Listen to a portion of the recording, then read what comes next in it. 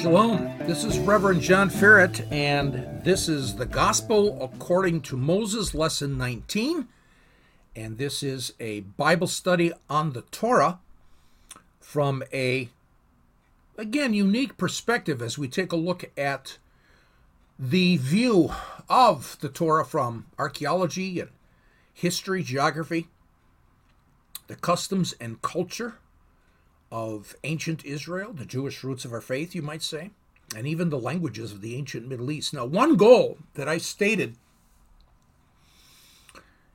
for this series is, where is Jesus in the Torah?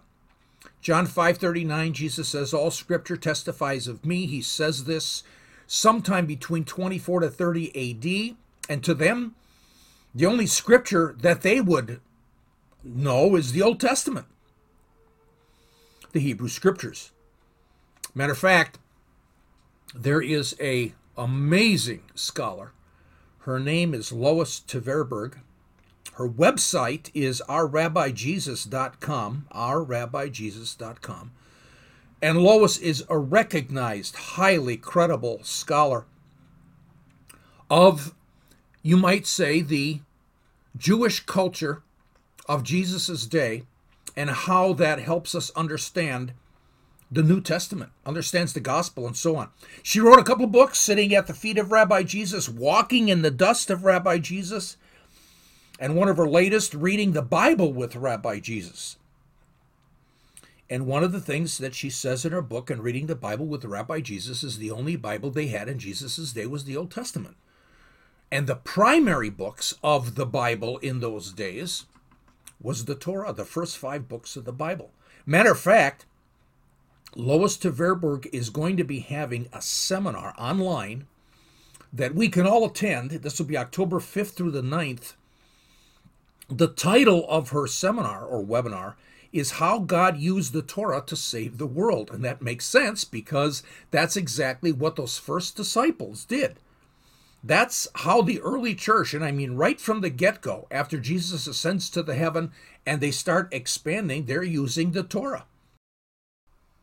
And with regards to Lois's webinar, I put a link in the description of this session so that you can link to her webpage, Our Rabbi Jesus, and be able to consider the possibility of attending via your computer that webinar that she entitled How God Used the Torah to Save the World. I highly recommend the book Reading the Bible with Rabbi Jesus, because again, as a Bible historian, Lois and I, as a Bible historian, look at the simple history. The only Bible that they had was the Torah. Now, in Judaism, there were 2 great rabbis. Akiva, he was alive during the early 2nd century AD, and Maimonides, and he was a great rabbi, Torah scholar in the late 12th century AD. Both agreed that there was no sacrifice in the Torah that atoned for sin. That atoned for sin that was done on purpose, intentionally. That's how we understand it. Sin is done intentionally. Torah provides no answer. Now, what's fascinating about this is the writer of the book of Hebrews, some say it's Paul, some say Luke, but we do not have a definite answer on the author of the book of Hebrews. But regardless, you go to Hebrews chapter 10, we talk about animal sacrifices, and the writer of the book of Hebrews says that there's no animal sacrifices, no blood of animals that can take away sin. In other words, the sin offering in Leviticus 4, if you read it very carefully in Leviticus 4, it says it's only for unintentional sins. Sins by mistake, not done on purpose. And that's exactly what the sin offering is for, but not for sin done on purpose, intentionally. In other words, we know exactly what we're doing and we're actually sinning. Paul says something in Acts 13, 38 through 39. He is at the synagogue in southern Turkey, in central southern Turkey, in a city called Antioch of Pisidia. And We pick this story up in Acts 13, and we start in 38, where Paul is saying, "Therefore let it be known to you, brethren, that through him," meaning Jesus, forgiveness of sins is proclaimed to you." But see, the thing is that Torah says there is no remedy in Torah for intentional sin. Verse 39, "And through him everyone who believes is freed from all things from which you could not be freed through the law of Moses." The law of Moses is just another way of saying the Torah. Wow. So again, we turn to one of the original goals of this study. Where is Jesus in the Torah? How does Torah testify of Jesus? How does Torah testify of the kingdom and the gospel? So, let's again return to the flood. And let's consider how this testifies of Yeshua and the ultimate true redemption and salvation from all of our sins for Jew and Gentile alike. Ready to study? Let's go.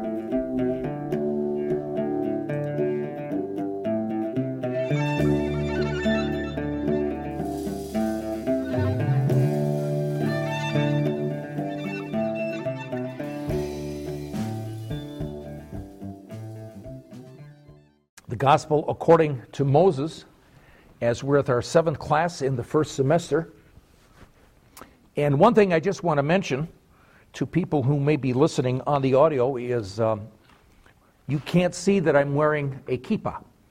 Some of you may know it as a yarmulke. Mostly Jewish people do not say that word anymore because that's Yiddish, and Yiddish is kind of a dead language as far as the Jewish people are concerned. So they call it a kippah, okay? And I'm not Jewish, and you're saying, why would John wear a kippah? Well, I know the symbolism of this for Jewish men. And part of that symbolism is when they're wearing their kippah, they're basically saying, we live under the authority and the control of Adonai. And we want to live our lives according to his law, according to his word, and to be righteous before him. I love that symbolism, and so for me, I want to wear it because when I'm teaching this material, this is different than other classes that I teach. This is like, I'm so in awe of not only the things that I'm learning, but the things that I'm able to share with you. And so for me, I just want to make sure I always honor him, and if I do teach my opinion, I'll state it's my opinion, and we can argue. But if I'm teaching you historical fact, or real cultural fact, I want to make sure that it is true and we can verify it with solid, good references. And the other thing is that may it be that it takes you into a deeper walk as a disciple of Adonai Yeshua. Well, let's get started. One of the purposes of the course, again, is to say, where is Jesus in the Torah? Again, John 5:39, those of you that are listening on audio, and you guys at class tonight, John 5:39, Jesus is saying to the chief priests, probably a bunch of Pharisees, and they're in the temple courts, and he said, all scripture testifies of me. And he says that probably between 24 to 30 AD. And this is pretty an easy way that you can actually verify that. Well, the only Bible that they had at that time was the Old Testament. The Torah, the prophets, and what you call the writings. Job, Psalms, and so on. So Jesus is saying that in the Torah, it's all about him. Do you remember the two men on the Emmaus Road? With the two men on the Emmaus Road, it says Jesus started taking them through the scriptures, the books of Moses, the Torah, and the prophets, and showing them himself. And the two men basically meet with everybody in the upper room that day, and they said, weren't our hearts burning when he took us through the books of Moses and the prophets, teaching us about himself? So again, if that's the case, is Jesus in the flood story? So this week I didn't meek when I was preparing. I was going to start someplace else, but I had to return to this, okay? So I want to show you something that's really, really curious. Now, last week in lesson 6, it was pretty clear that the flood doesn't solve anything. Genesis 6:5, before the flood, God says, the intentions of man's heart, men and women heart, okay, is to evil continually. They have the flood, and what happens with the 8 people that are left? Noah, his wife, his 3 sons, and his 3 daughter-in-laws. God says the same thing, and that's in Genesis 8:21. So in Genesis 6:5, God says that their intention of man's heart is to evil continually, and then he says it in Genesis 8:21. Nothing's solved. Okay? Nothing's changed. So with regards to that, it's the same as before. And one of the things we take a look at is we understand that God has given us free will. And with regards to free will, we know what Adam and Eve did, and a lot of those people in the days of Noah, they had turned against God, and there was evil predominant across the face of the earth. So it's an amazing, good gift that God gives us, but fascinatingly enough, it's got a risk, and God knew it. God knew that there was going to be that risk. Now, last week I described to you, we actually talked to the Hebrew, and the Hebrew is the intention of man's heart. It's not the intention. The Hebrew word is yetzer. Yetzer is the purpose, the product, the result. Okay? And the yetzer ra, the purpose, the product is evil continually. So the rabbis would say we have a yetzer ra. We have a inclination for intentional sin. And this is part of our free will. So, in Genesis, and in all in Torah, you're going to see this probably semester after semester, and especially when we get into Leviticus, and especially when we get into Numbers, we find that there is no solution for the atonement of intentional sin. None. Yom Kippur is, when you actually study it, is a sin sacrifice. You'd say, okay, a sin sacrifice, intentional sin. And Yom Kippur, when you read it, based upon the activities of the high priest, those activities supposedly take all the sins of Israel away. But now you have to understand the words. The word there is unintentional sin. And matter of fact, there are no Hebrews in town. They don't even have to be there for Yom Kippur. They're at home. They don't have to confess their sins. They don't have to do anything. It's only the high priest. So it's very interesting. And when you read Leviticus 4 talks about the sin offering. Leviticus 4 is all the details of the sin offering. And in Leviticus 4, and we'll get there someday, it is for unintentional sin only. An oops. Missing the mark. Christians say sin is missing the mark. No, it's not. Biblically, missing the mark is unintentional sin. Actually breaking Torah, but you didn't realize it, or you made a mistake, or you forgot. It's an oops. Okay, it's missing the mark.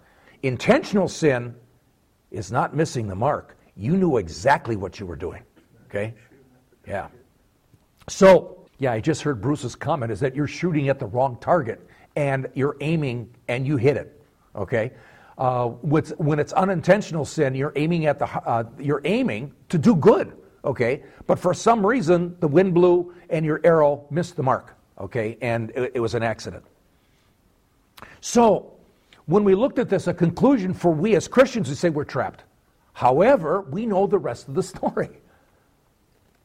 The rest of the story is Jesus came so that our sin, our intentional sin, can actually be atoned for. We still have free will, and we still sin intentionally. But something happened because God came now to actually take care of that. So it's only the blood of the Lamb. Now, again, still that does not talk about, is Jesus in the flood? Is Jesus in the flood story? Let me share with you this first of all. Noah, his name in Hebrew is Noach. And for those of you, I always will give the Strong's number, H5146. And when you study the word Noach, you want to understand what it means. It comes from its own root, which means one who gives rest or one who gives comfort. Let me do this. I'm going to go into the Fox translation, and let me read the actual verse where Noah is named. And this is in Genesis chapter 5, verse 29. Genesis chapter 5, verse 29. I'll go to verse 28. When Lamech had lived 82 years and 100 years, he begot a son. And he called his name Noach, saying, Ze, Yana Amenu. May this one comfort our sorrow from our toil, from the pains of our hands, coming from the soil which Yahweh has damned. So, in here, we find that he is named appropriately. He is going to be the comforter. He's the one that's going to give them rest in Genesis 5:29. Now, let's go to John 14:16. John 14:16. So in John 14:16, as I bring it up here on my laptop, we read this. Jesus says to his disciples, this is the Last Supper, by the way, okay? This is at the Last Supper. I believe only 11 are left. I think Judas left by this time. But Jesus says this, and I shall ask the Father. Now listen to the wording. The wording is very interesting. And he shall give you another helper, another comforter to stay and be with you forever. So I just read that from Scriptures 1998. In the New American Standard, it says, I will ask the Father, and he'll give you another helper, another comforter, that he may be with you forever. Well, wait a minute. Another comforter? So if Jesus is leaving, and Jesus promises that there's going to be another comforter given, who's Jesus? The implication? He's the comforter. He's the first comforter. He's the first one to give them shalom, to give them rest. He says, I'm leaving. I'll give you another. So Jesus is the first comforter. Now, this is amazing. Jesus implies that. And in Rabbinic Judaism, when you actually take a look, I have a book by Raphael Pate, and I'm going to actually use it as a source tonight right here.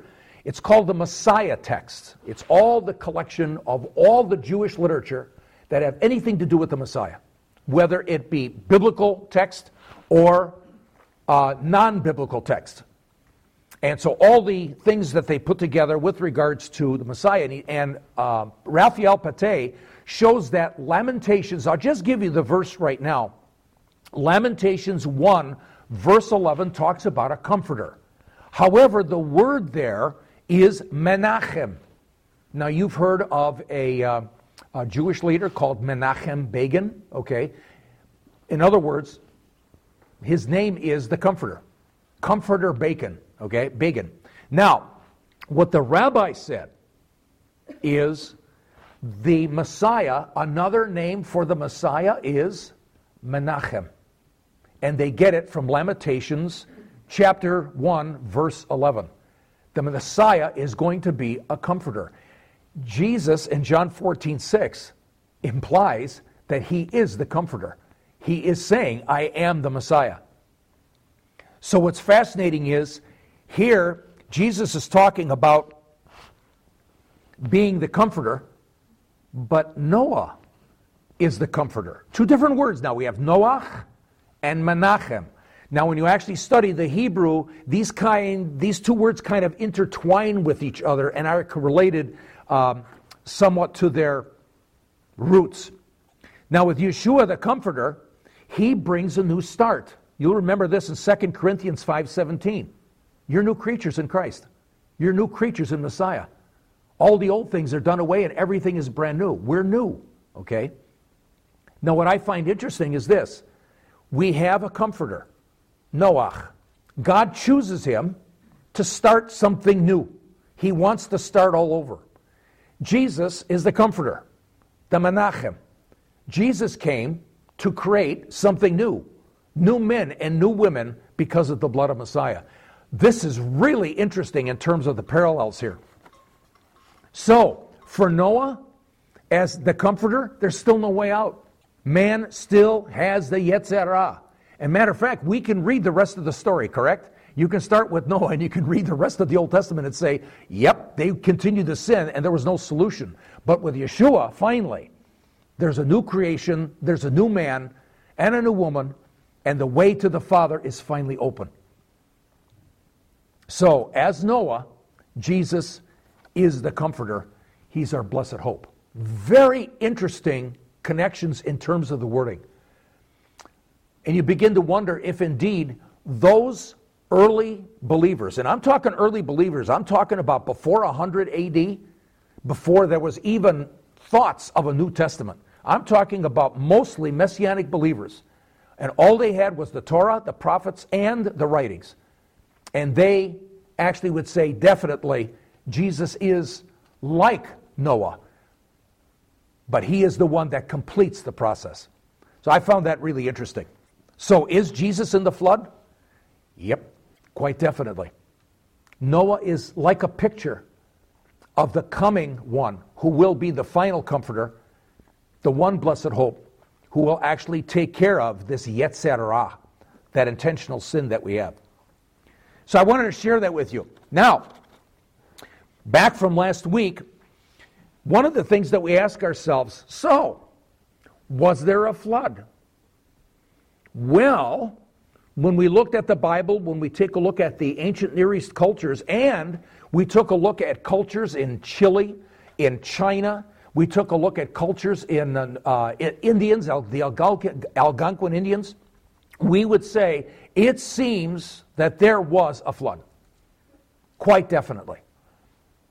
However, was it local or was it universal? And the reason why I bring this up is this.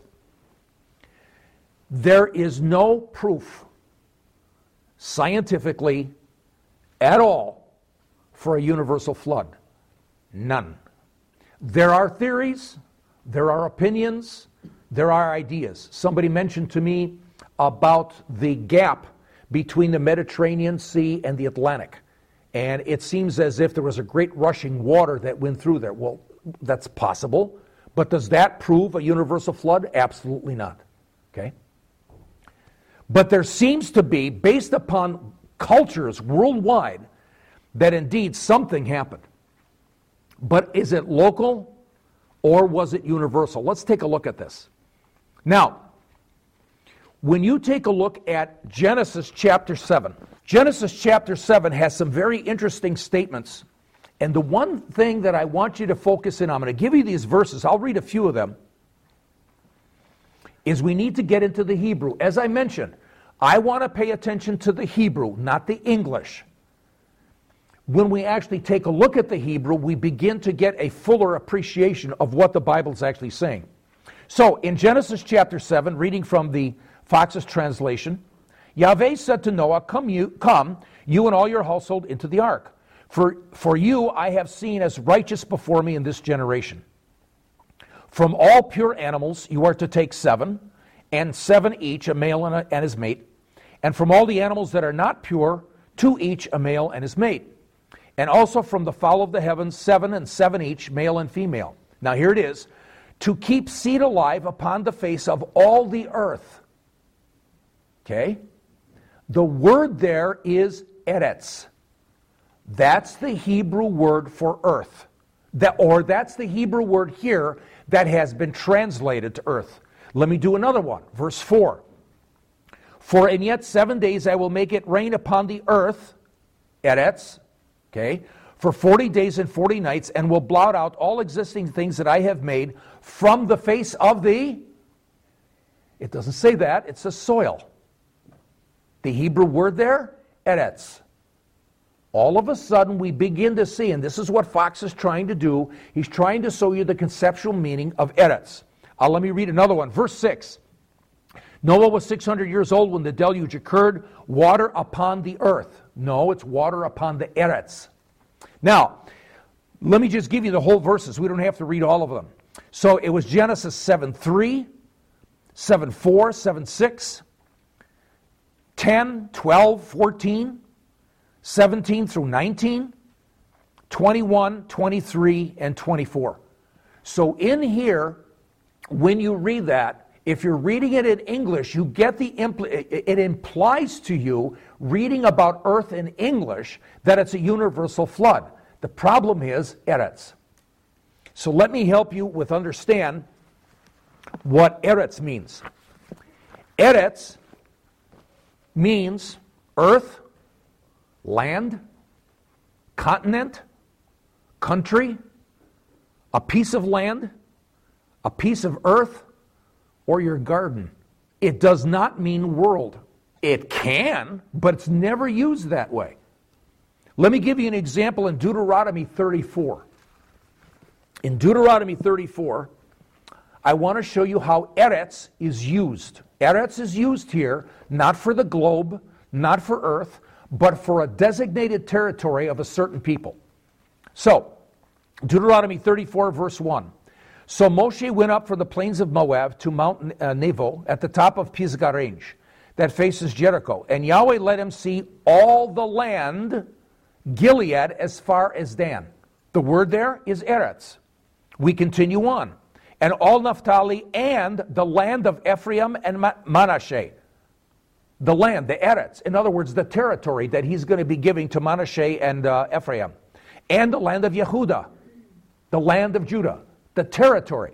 And you can read more about that in Deuteronomy 34. I'm going to go to the end of the chapter. I'm in verse 11. Matter of fact, I'll start in verse 10.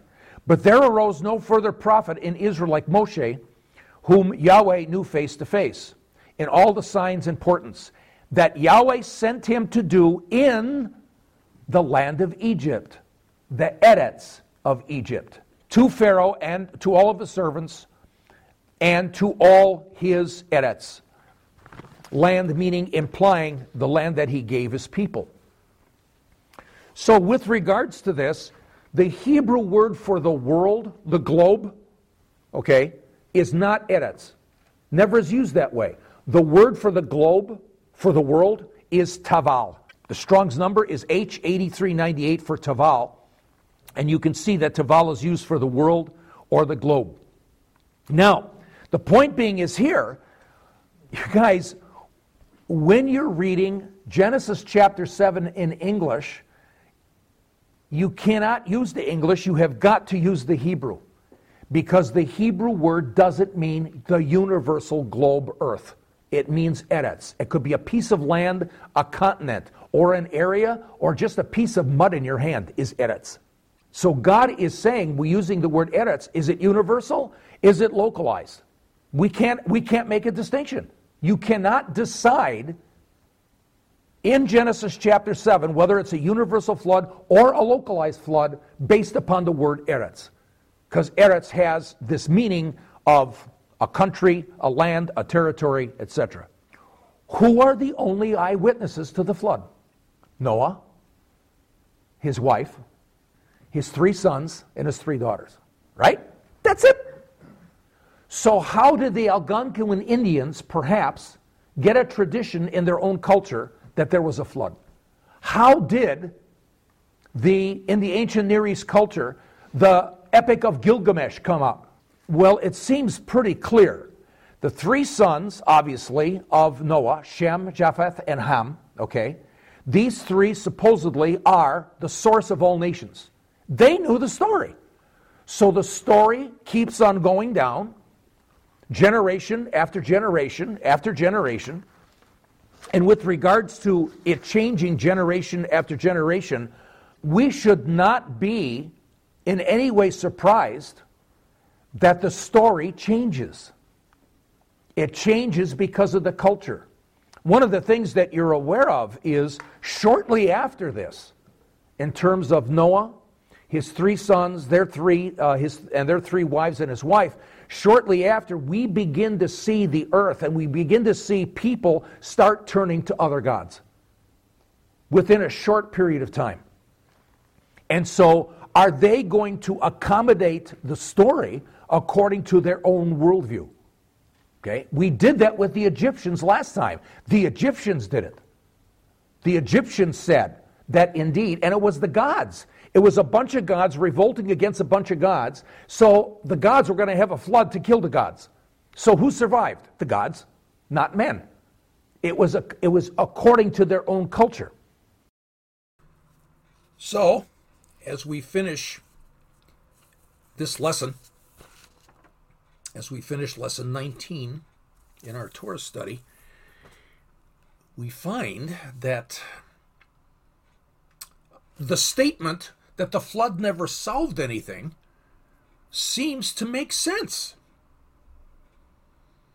Because we see God's view of us, mankind, before and after the flood. This is in Genesis 6:5, the statement before the flood, and then Genesis 8:21, his statement after the flood, when Noah, his wife, and his 3 sons and 3 daughter-in-laws were standing there. And God basically says the intention of man's heart is to sin continually. Nothing changed because of the flood. But it seems to be showing us, or God seems to be showing us, the only way to eliminate sin and evil and wickedness is to destroy all of us. Now this is interesting, because on Yom Kippurim, the Day of Atonements, we read about the scapegoat. And the scapegoat is not a sacrifice. It doesn't even say anything about a sacrifice. It just says there's a scapegoat. Remember, there were a pair of goats. One was picked as a sin offering, which is only for mistakes, for unintentional sin. An oops. The scapegoat, though, has all the rest of the sins of Israel put upon it. And it's not a sacrifice. It's taken out and it's destroyed. Again, destruction. This reminds me of the flood. I find this interesting. And this scapegoat was never a means of a way for sin to be taken away. We did that at the beginning of the study. We talked about Rabbi Akiva and Rabbi Maimonides. Both agree that there's no sacrifice, nothing in the Torah that takes away intentional sin done on purpose. We agree as well. We read about Paul's statement in Acts 13, 38 through 39, and also in Hebrews. There is no sacrifice in the Old Testament, in the Torah, that takes away sin. The answer is Jesus. The answer is in the blood of the Lamb of God. For all of our sin was put upon him. And like the scapegoat, he was taken outside the city and destroyed. Where is Jesus in the Torah? How does it testify of him? Wow. We see it in the flood story, we see it in Yom Kippurim, and now, obviously, it results in the Lamb of God being destroyed in the crucifixion, so that we can live with him forever. In Lesson 20, we will continue our study and our commentary. And one of the things that we realize is when you study history and real archaeology across the world, there are many, many flood stories from many different cultures, whether it's North American Native Americans, or whether it's in South America, or whether it's in the islands of the Pacific. There are many flood stories, and they're all different because it's based upon culture. Where did all these stories come from? And on top of that, why are they so different from each other? Just as a quick example, you could take a look at the flood stories of ancient Egypt. They have a flood story. And obviously, ancient Babylon. Their flood stories are different, but they're flood stories. Where do they come from? What's their source? So we'll be taking a look at that in Lesson 20. And I look forward to being with you again at that time. So indeed, may the Lord be gracious to us and bless us. And may he cover us with his shalom. See you then.